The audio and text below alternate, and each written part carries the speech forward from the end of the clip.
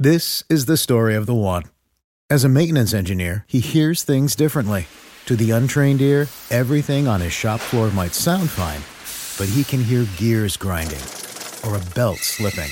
So he steps in to fix the problem at hand before it gets out of hand. And he knows Grainger's got the right product he needs to get the job done, which is music to his ears.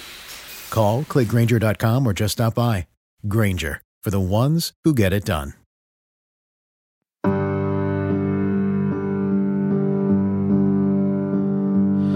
The wind is gone out from my sails, and no one's left to tell my tale. Welcome to the Deconstructionist Podcast. I'm your host, John Williamson, and we're back with part 2 with Dr. Chris Hoklotubbe. If you haven't listened to part 1 yet, pause this one, go back to last week, listen to part 1, and then you can proceed with part 2, the conclusion.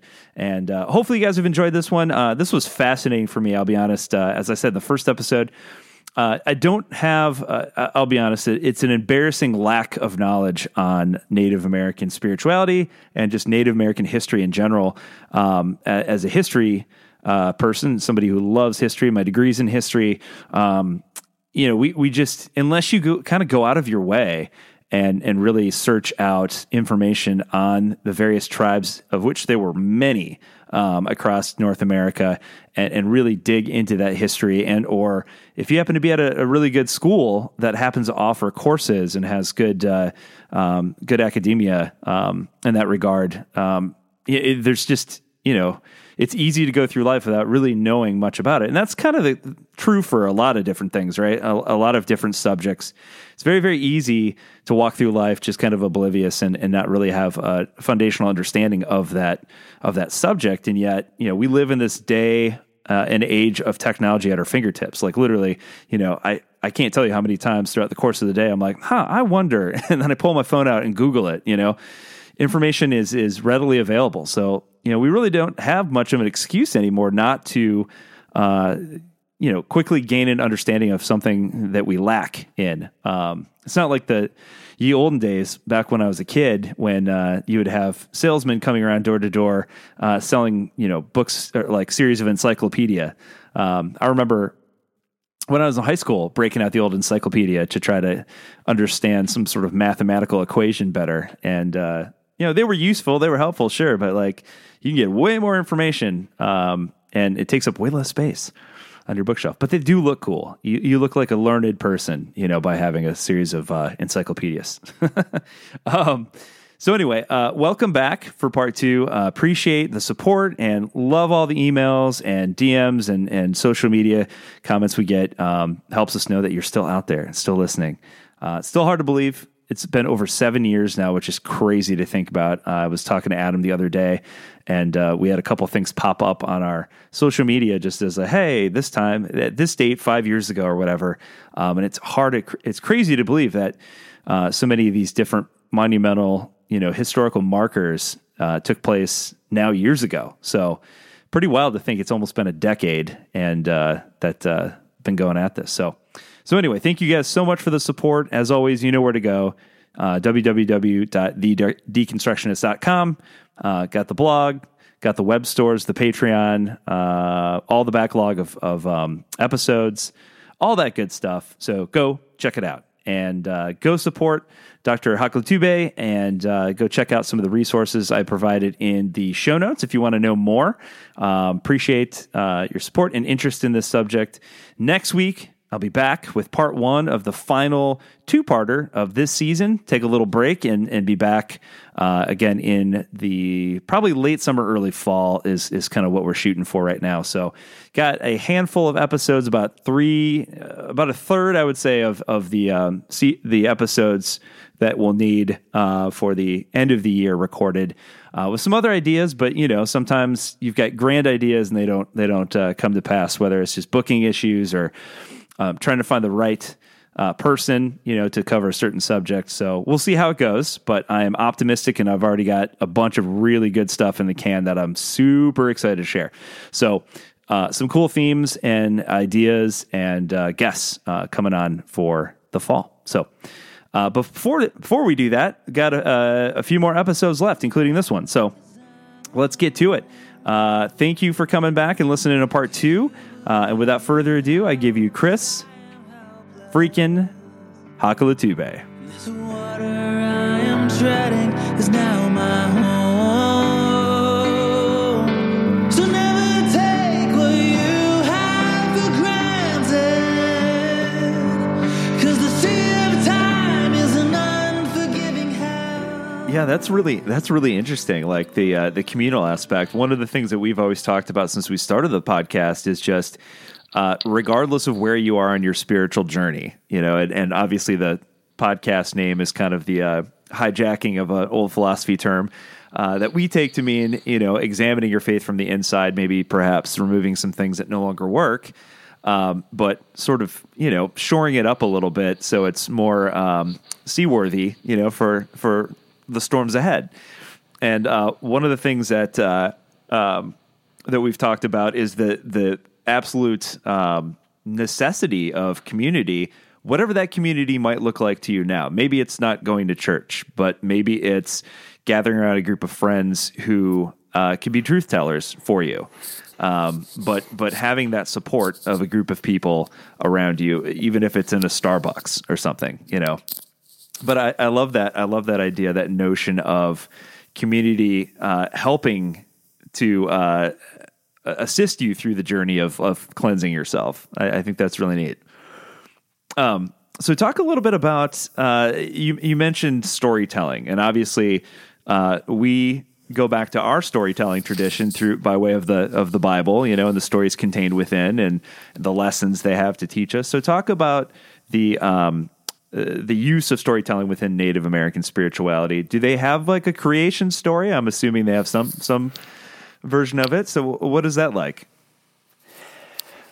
Well, all kinds of creation stories across the globe, right? But even just thinking about North America, whether you have the story of Sky Woman in the Haudenosaunee or Six Nations, of a woman falling from the sky and being caught by birds and landing on the back of a turtle, and then either some being like a muskrat or a frog that dives down to the ocean floor to grab some mud to create some land because this woman is about to have a baby, right? And this muskrat or frog or animal dies in the process, right? So we have a sacrificial death or a life that this person gave its life so that another might live as part of this very early story. You have other stories that come from the ground, right? That in this is the Chata people are people from the ground, but a lot of Southwest and Southeast stories of people coming from mounds or coming from below the earth, and that there have been many generations or many attempts to do this earth, and that we're either the seventh generation or one generation, and we have to get this right because others have messed this up. At the heart of the many different creation stories, again, all seem to emphasize the interrelationship of animals and humans and the earth. That the earth is our home, that the earth is our mother to some, in various degrees, and that this is what happens. Life is able to grow and progress as things are in good harmony with one another, and chaos occurs and death happens when things are not living in right relationship with one another. So, for indigenous traditions, largely it's an oral tradition. And so these stories are also not even told all throughout the season, right? So many indigenous traditions, right? Some stories are only told in the winter months when people are gathering around the longhouse or the campfire, right? And otherwise, what are you doing listening to stories? You need to be out in the fields. You need to be hunting, right? There are stories about creation. There are stories about some are just fun animal stories that are about like, this is why the Chata bird's feathers are, cut the way that they are, right? Or this is why the raccoon is spotted the way that he is, or the alligator has its color, right? They're fun stories that explain why animals are the way they are, but they're somewhat like Aesop tales, right? That by watching these animals and telling stories about animals, they have something to teach us, right? Which not only becomes a vehicle for communicating moral lessons, but also become vehicles that further underline this importance that animals are persons that have something to teach you, that if you watch them and you see how they act, there's something that you can discern, not only just about how to learn about them, which is good in their own sake, but they're also moral idea. They're productive to think with as well. If not directly teach you, they're productive to think with. One of my Lakota friends talked about the ways in which he was out with his grandmother and playing in the grass and in the flowers. And after watching her grandson play in the flowers, she said, well, go pick out me one of these flowers. And so he goes and picks up a flower and that he'd just been playing on, right? And pops up of this flower, and she smells it and like, oh, it still smells so beautiful. Smell this flower, right? And he smells this flower and says, even though you were running on it and stepping all over it, right? This flower still gifts itself and its perfume to you. And isn't this what love is like? And isn't this what forgiveness is like, right? And something comparable also with the tree, right? You think of these trees have these, they're so tall and majestic, and yet there's this mystery and beauty that goes beneath the ground that we don't see, right? These deep roots that, he was encouraged just when you're angry, right? Tell your story to a tree, hug the tree, right? There's part of that energy that the tree takes it in, right? And in its vast wisdom and roots, it's able to hold that, right? And there's a lesson to be learned that we can think with the power and strength and stability of trees, and the importance of being rooted and rootedness in land, in place, in our stories, in our culture, that communicates valuable lessons to us. And what I love about these stories, right, that I think is reflective and helpful for even thinking about with the Christian story, right, is that they hold these stories with an open hand insofar as the meaning's not always given, right? It's up to the person listening to the story to figure out the meaning. And then really, don't we see this in the gospel stories where Jesus tells these parables and then says, thank you very much. I'll be here every Tuesday night. Tip your waitress on the way out, right? And the disciples are like, what was that about? Right? And so Jesus is like, do you guys not get it? Do you not have any creativity or imagination to apply this to your life? Okay, let me tell you what this story is, right? The farmer goes out and spreads his seed. This seed means this. Are you so wooden, right? And, but, I think about this also in sermons, right? I find myself listening to a sermon and I will zone out, right? And there will be a piece of the sermon I'll listen to, and I'm going to sit on that piece. And it'll take me 5 minutes to come back, and I'll catch up where the person is at, right? But there's a sense of, the story is out here, the meal is prepared, and you're going to zero in on what you need, the nourishment that you need for that moment, and the thing that you need to think with for that moment.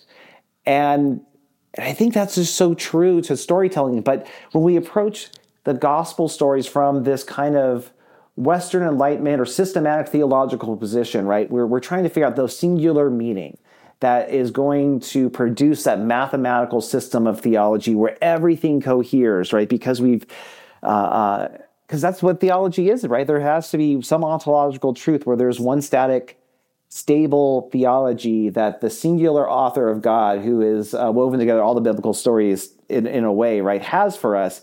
And it's our job to figure out that system, right? And as a biblical scholar, all my training in biblical scholarship has shown, oh no, that story does not exist. The biblical authors are so diverse and so different, right? And so much the quest for biblical studies has been trying to get to the historical Jesus. And what is the true version of this story? Did Matthew get it right? Whereas Luke did embellish this? And who's Luke as the theologian? And, as I've been engaging and walking with these indigenous communities, I just laugh at myself and all the efforts that we've done in scholarship to do this. And it's just in some sense, nobody cares. Yes, John has his view. Luke has his view. Also the sky is blue and the water runs. Duh. Yeah. And Yes, the history of the Christian tradition has interpreted Mary Magdalene in all different ways. Of course, why not? These are not surprising things, and we're not so anxious of getting at that right story. The question is, what is the story that you need to hear right now to move yourself back into harmony, put yourself right back in creation, right relationship with your family, with your community, and with your Creator God and Jesus, right? And I think we see this in, the way that Matthew tells a story, and Luke tells the same story to a very different end, and they can all be true because we're not trying to get at this mathematical truth of like recreating what was, if we were to have a video camera, what was filmed there, right? And so this orality and the importance of sort of reframing of stories is something that, like a good joke, the punchline stays the same, right? There are certain elements that always stay, but exactly how you nuance a story and how you retell the character arc and motivations of these characters and that will change. And there's room for a multiplicity of stories and a seasons for different variations. And I think that appreciation of indigenous storytelling in general has helped refine how I think about the Gospels, how I want to preach, and how I want to train those innates to preach, right? Even thinking about Paul's letters, right? Like we could teach them as letters that become the ingredients for a systematic theology to work out. Like, well, what is Paul's definitive view of soteriology, or of this or that, right? Or are these artifacts of a larger story? How can we tell Paul's letters from a story perspective? These are all things I'm working with right now. And again, I think this touches us as human beings, right?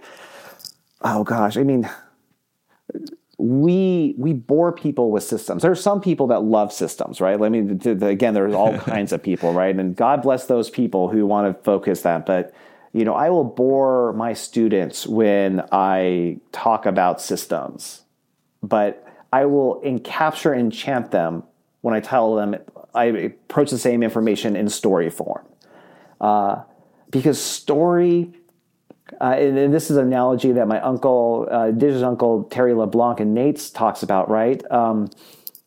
Story has all these hooks to it, right? And this is, knowledge that sticks with us, like Velcro. This is the Velcro analogy, right? Like the more hooks that are in any kind of story or piece of knowledge in it, it's going to latch on to the fuzziness of who we are, right? And so story, the way in which it follows these generic forms, and we hear one story and we're like, oh, that's just like that story and that story, right? Like it just hooks onto us in a way that like sterile textbooks with terms that like in a very organized process tries to lay out information to you, takes a bit more work to stay with you, right? But you tell a good story, that's going to be a durable lesson that's going to stick with you. In the same way, you sing a good song, and that's going to stay with you. And so it's not surprising then that so much, indigenous values and stories are embedded in songs and singing, and even in indigenous in the own Choctaw Nation, right? When I've been going back to Oklahoma and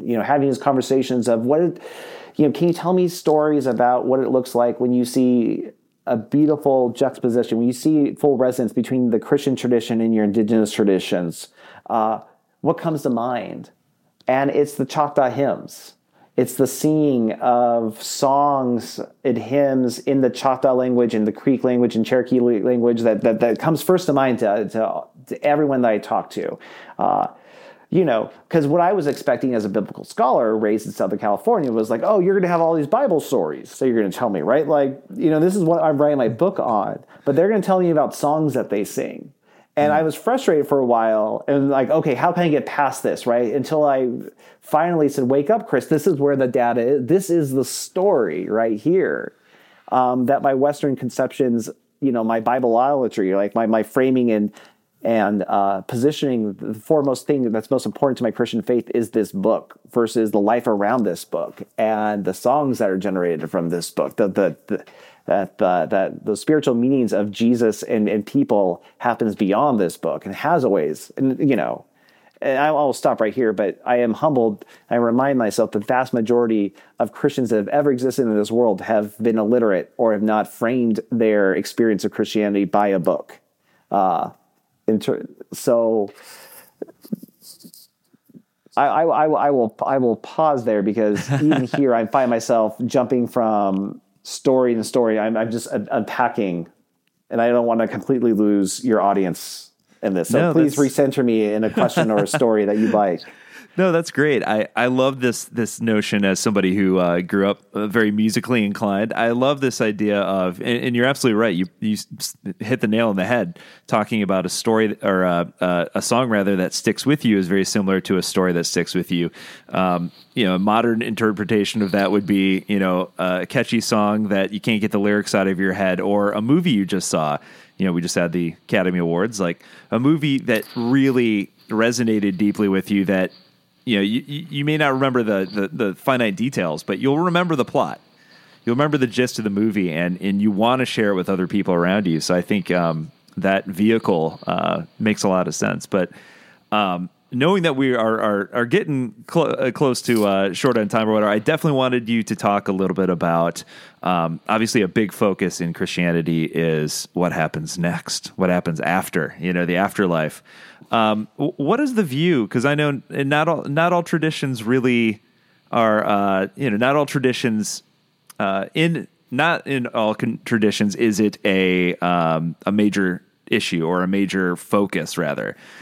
So within Native American spirituality, I guess the question I'm trying to ask here is that a central thing that they focus on, or is that sort of a minor thing that they discuss within their traditions? Again, it varies, right? So in the Christian story, right, in the linear way in which the Christian story is told, right, that all life in human history is coming to an apocalyptic end, where there will be this final battle between good and evil. Good will win out, and there will be a general resurrection where human bodies will be restored, and there will be a return to a Garden of Eden on this world, right? And so there is this high anxiety, but also push, right, to save people's souls, to get people in right relationship with Jesus, because you want to be resurrected for the eternity that occurs afterwards, right?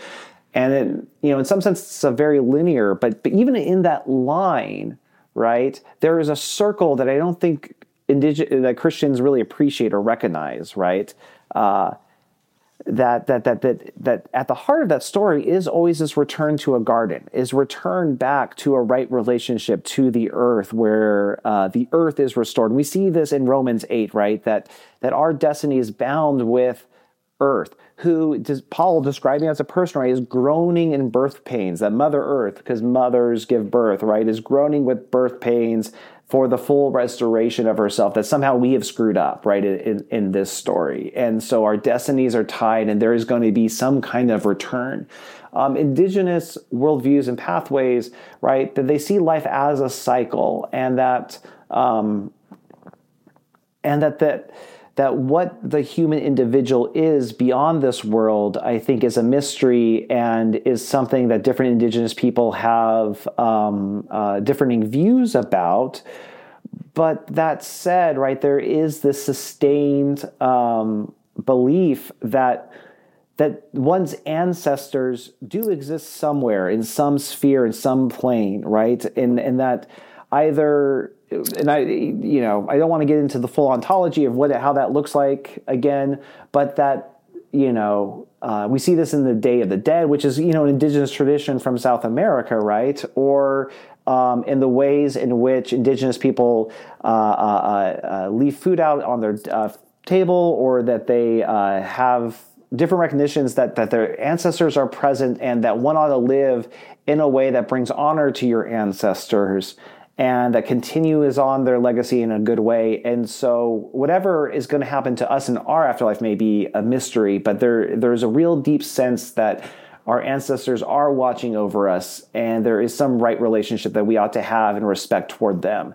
And this sounds superstitious to the evangelical mind, but I will say, go back to the Hebrew Bible, because there are elements of this throughout. Like, indigenous people are much more similar to the peoples of the Hebrew nations than any Western Christian has in the last 500 years, right, of modernity. I mean, why is it the case that when they talk about the God of Israel, it's always the God of Abraham, Isaac, and Jacob? It's constant ancestors. That when Israel goes from Egypt back to the Promised Land, that they dig up the bones of Joseph and of their ancestors, and they're carrying them to the Promised Land. That there is some relationship that they want their family with them. And we see this in Hebrews, right? This cloud of witnesses that are watching us and cheering us on in the faith. And are we only to imagine that those witnesses are only a bunch of group of men and a few women, right? The patriarchs, right? Or are those the ones that are the forefront in the mind, the storyteller of Hebrews?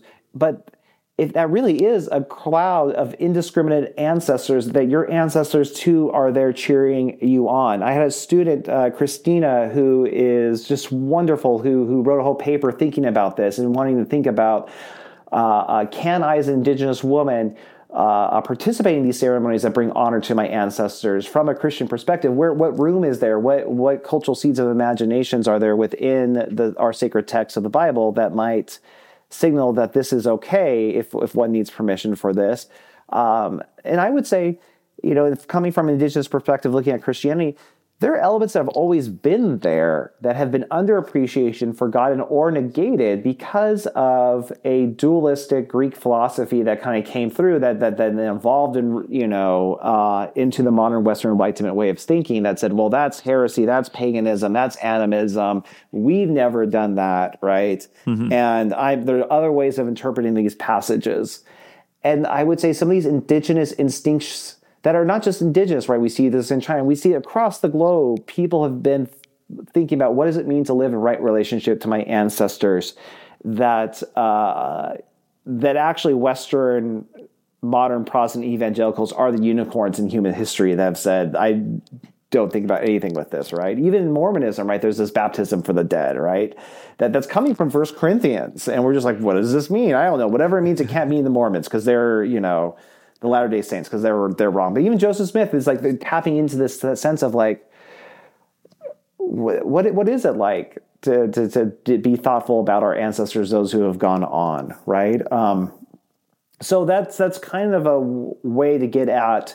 There's not so much anxiety over the forward thinking of, is there going to be a heaven or hell or justice, right? I think innate to a lot of people's, right, there is this sense of justice. There is this sense of this hope that whatever lies on the other side, that I am going to be in relationship with the people I love the most, and that I'm going to be loved, and I'm going to be reunited with the Creator, that it's going to be good, right? I think every person hopes that. And also I think there's some hope that the people who've done us wrong, either they will be restored and made right, or that there's going to be some kind of punishment. And we see this throughout the whole Christian tradition, right? Even Origen thinks long and hard that if God's love is truly love and all powerful, right? And that if hell, because what hell can't be is a universal just that God gets his pleasure out of like hurting, destroying people, right? That God is some vindictive monster that like, because you didn't believe these right things is just going to torture you forever, right? Like no human parent thinks like this. All discipline is meant to teach and restore right relationship, right? And even Origen is tapping into this and thinking, if discipline is meant for education, then hell and purgatory, whatever that is meant to educate. Even the devil himself is going to get educated in infinite time with infinite love. Because how can you resist the irresistible love of God and God as tutor, right? For hell to be evacuated at some point is a failure of an all-loving God. So in Origen, as I tell students in my early Christian class, this is the smartest we have, right? Like the dude is brilliant. He'll get called for heresy, but everyone who calls him a heresy is stupider than Origen, has not thought through all these things. And you can still disagree with him, but there's that. I mean, you see this in C.S. Lewis. We see this, all these thinkers, right, that are all just trying to think about, and like, even at the heart of this apocalyptic tale of good versus evil, what they're all leading to is harmony, of getting people back in right relationship with Aslan, right? At the last battle, secretly C.S. Lewis is a universalist that, or some sense that all these other people are, that Aslan's counting their work to service him. And so I think the indigenous intuition, maybe we might call it, is that harmony doesn't just exist in life and death in both ends, but it exists now. And so we're always in this cyclical, seasonal sense of restoring harmony throughout the seasons, throughout the moments of life. And even the prayers, the 7 directions, right? You've east, west, north, south, up, sky, down, ground, into your heart, right? We're not just, indigenous people aren't just praying to like the spirits of the 4 corners, right? But this also becomes opportunities to think about that your life right now is in context. You are placed, you are spatialized in relationship to things. And each of these things, each direction becomes a helpful opportunity to think about all the things associated with the circle of life and with every being that exists in these different directions. And that your existence is contingent in relationship with everything. And so this is an opportunity to be thankful, to organize your prayers, to be thoughtful. I mean, this is a practice that I've watched my elders do and that I've been trying to live out in my life. And I teach my kids in Sunday school that it's just such a helpful a space to pray in. But there is this cyclical nature. There is this thinking and rest, I'm pausing it here, but I'm going to get off my train here because I know we're on time, but I could go off and keep talking.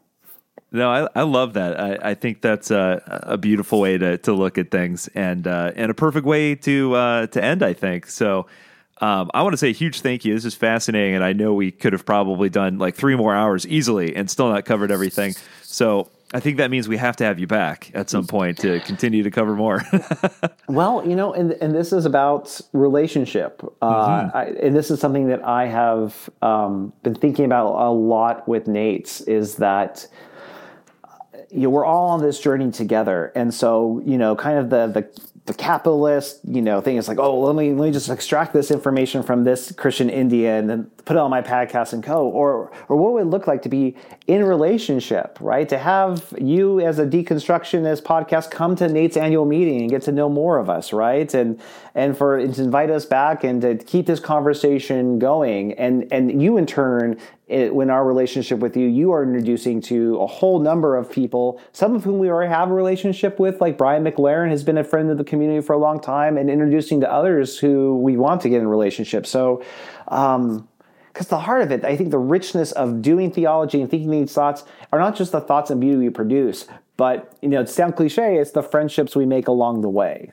right? Absolutely. Of the journey. So yes, I'm happy to be a friend of the podcast, be a friend of you, John, and to keep this conversation going. And I tell you what, we are having exciting conversations with Nate's of what it looks like to do ministry and to think and train ministers from an Indigenous perspective, from the ground up, whether it's reframing biblical studies in terms of stories, of telling Indigenous history from an asset-based approach that doesn't just say, well, let's talk about all the problems and talk about Indians as problems, right? But let's approach our stories from what we have to offer and the strengths we bring, and how can this be trauma-informed and in conversation with Christianity. So, we are trying out a lot of things, and I think our hope is that we're going to have something to give to the wider non-Indigenous community as well, as we all think about what it means to live this life in a good way.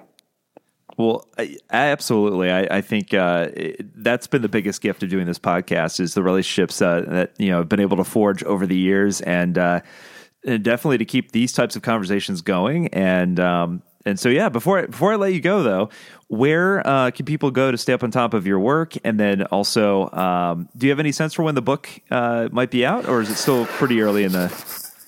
Yeah, so we are in the process of writing it. It is due to InterVarsity Press at the end of next summer, 2024. So probably published in 2025. You can always Google Chris Hoklotubbe and you'll find different works that have been, my Indigenous stuff is out there in a lot of different volumes.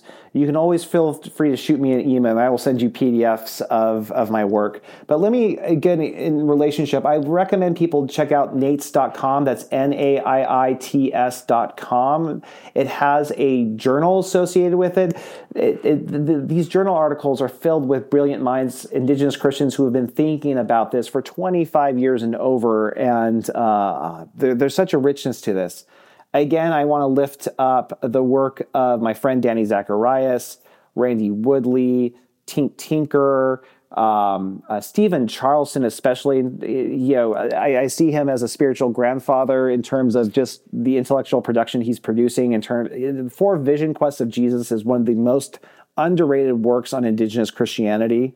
And I've already mentioned Caitlin Curtis and others. So I'm always happy to give recommendations on this journey. And please check out our annual meetings. We really welcome a lot of people to join us and to walk on this path with us. That's awesome. Well, we'll put all the links we can in the show notes there, and so that people have some resources and know where to go. But yeah. And before I close, one last thing. He's going to be angry that I forgot, but there is an online indigenous church community called Good Medicine Way, led by my friend Casey Church, and they stream on Facebook. Good Medicine Way. They do fantastic work there too. And I want to also just take the opportunity to shout out them as well. So I'll end there. Of course, I could talk about Randy Woodley's Elohe Farms as well. There's so many people we're plugging again because they're just amazing stories that abound. I love it. Well, again, we'll make sure that we include the links in the show notes. So if you didn't happen to write that down just now, it's okay. I will do the work for you. So it'll be in the show notes. But Chris, thanks again. This was absolutely fascinating, and I really appreciate some of your time. All right. Thank you so much. It's been a pleasure. Have a body or even a name. If he does he know that I'm alive? Is God even here? Does she care that I doubt? Does she care that I fear? Something tells me God will survive. So take a breath, breathe it in, the mystery that is this, a universe we don't know. I think the truth is, if God has a face, his face must look like yours.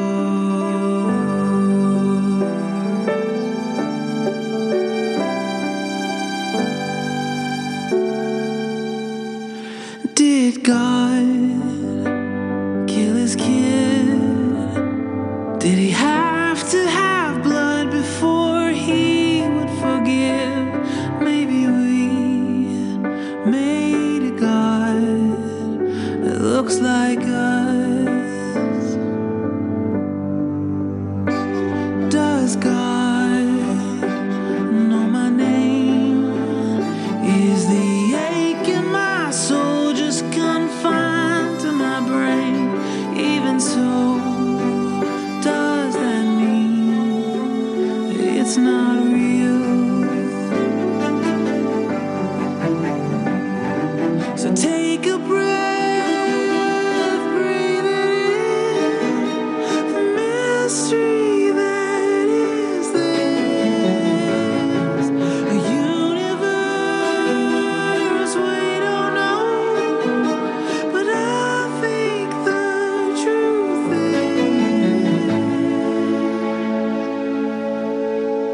is, if God has a face, her face must look like yours.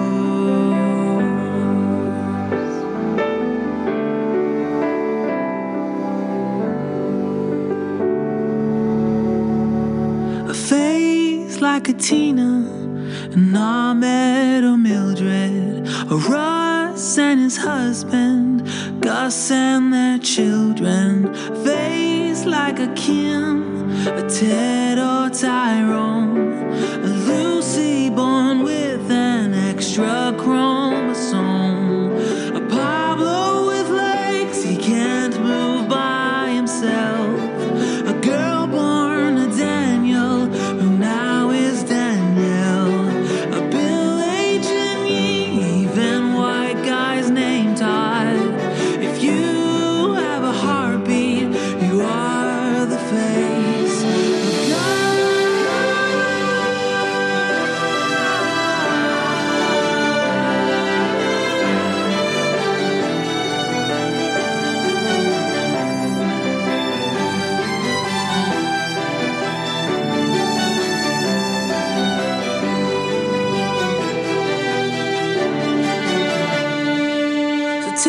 breath, breathe it in, the mystery that is this universe we don't know, but I think the truth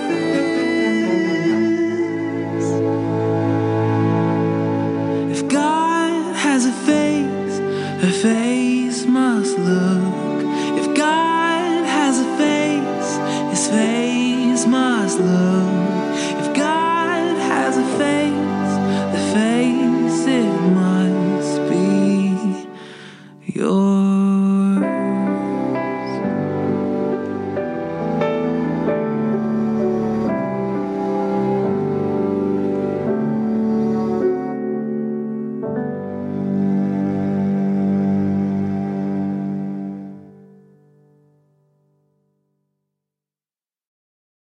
Save big money when you start your next project today at Menards. Check out our great selection of garage and utility lighting options. In stock, ready to take home today. We carry everything to help you illuminate whatever project you're working on. Shop garage and utility lighting products in store at your nearest Menards. You can also view all of our entire selection of lighting options today on Menards.com.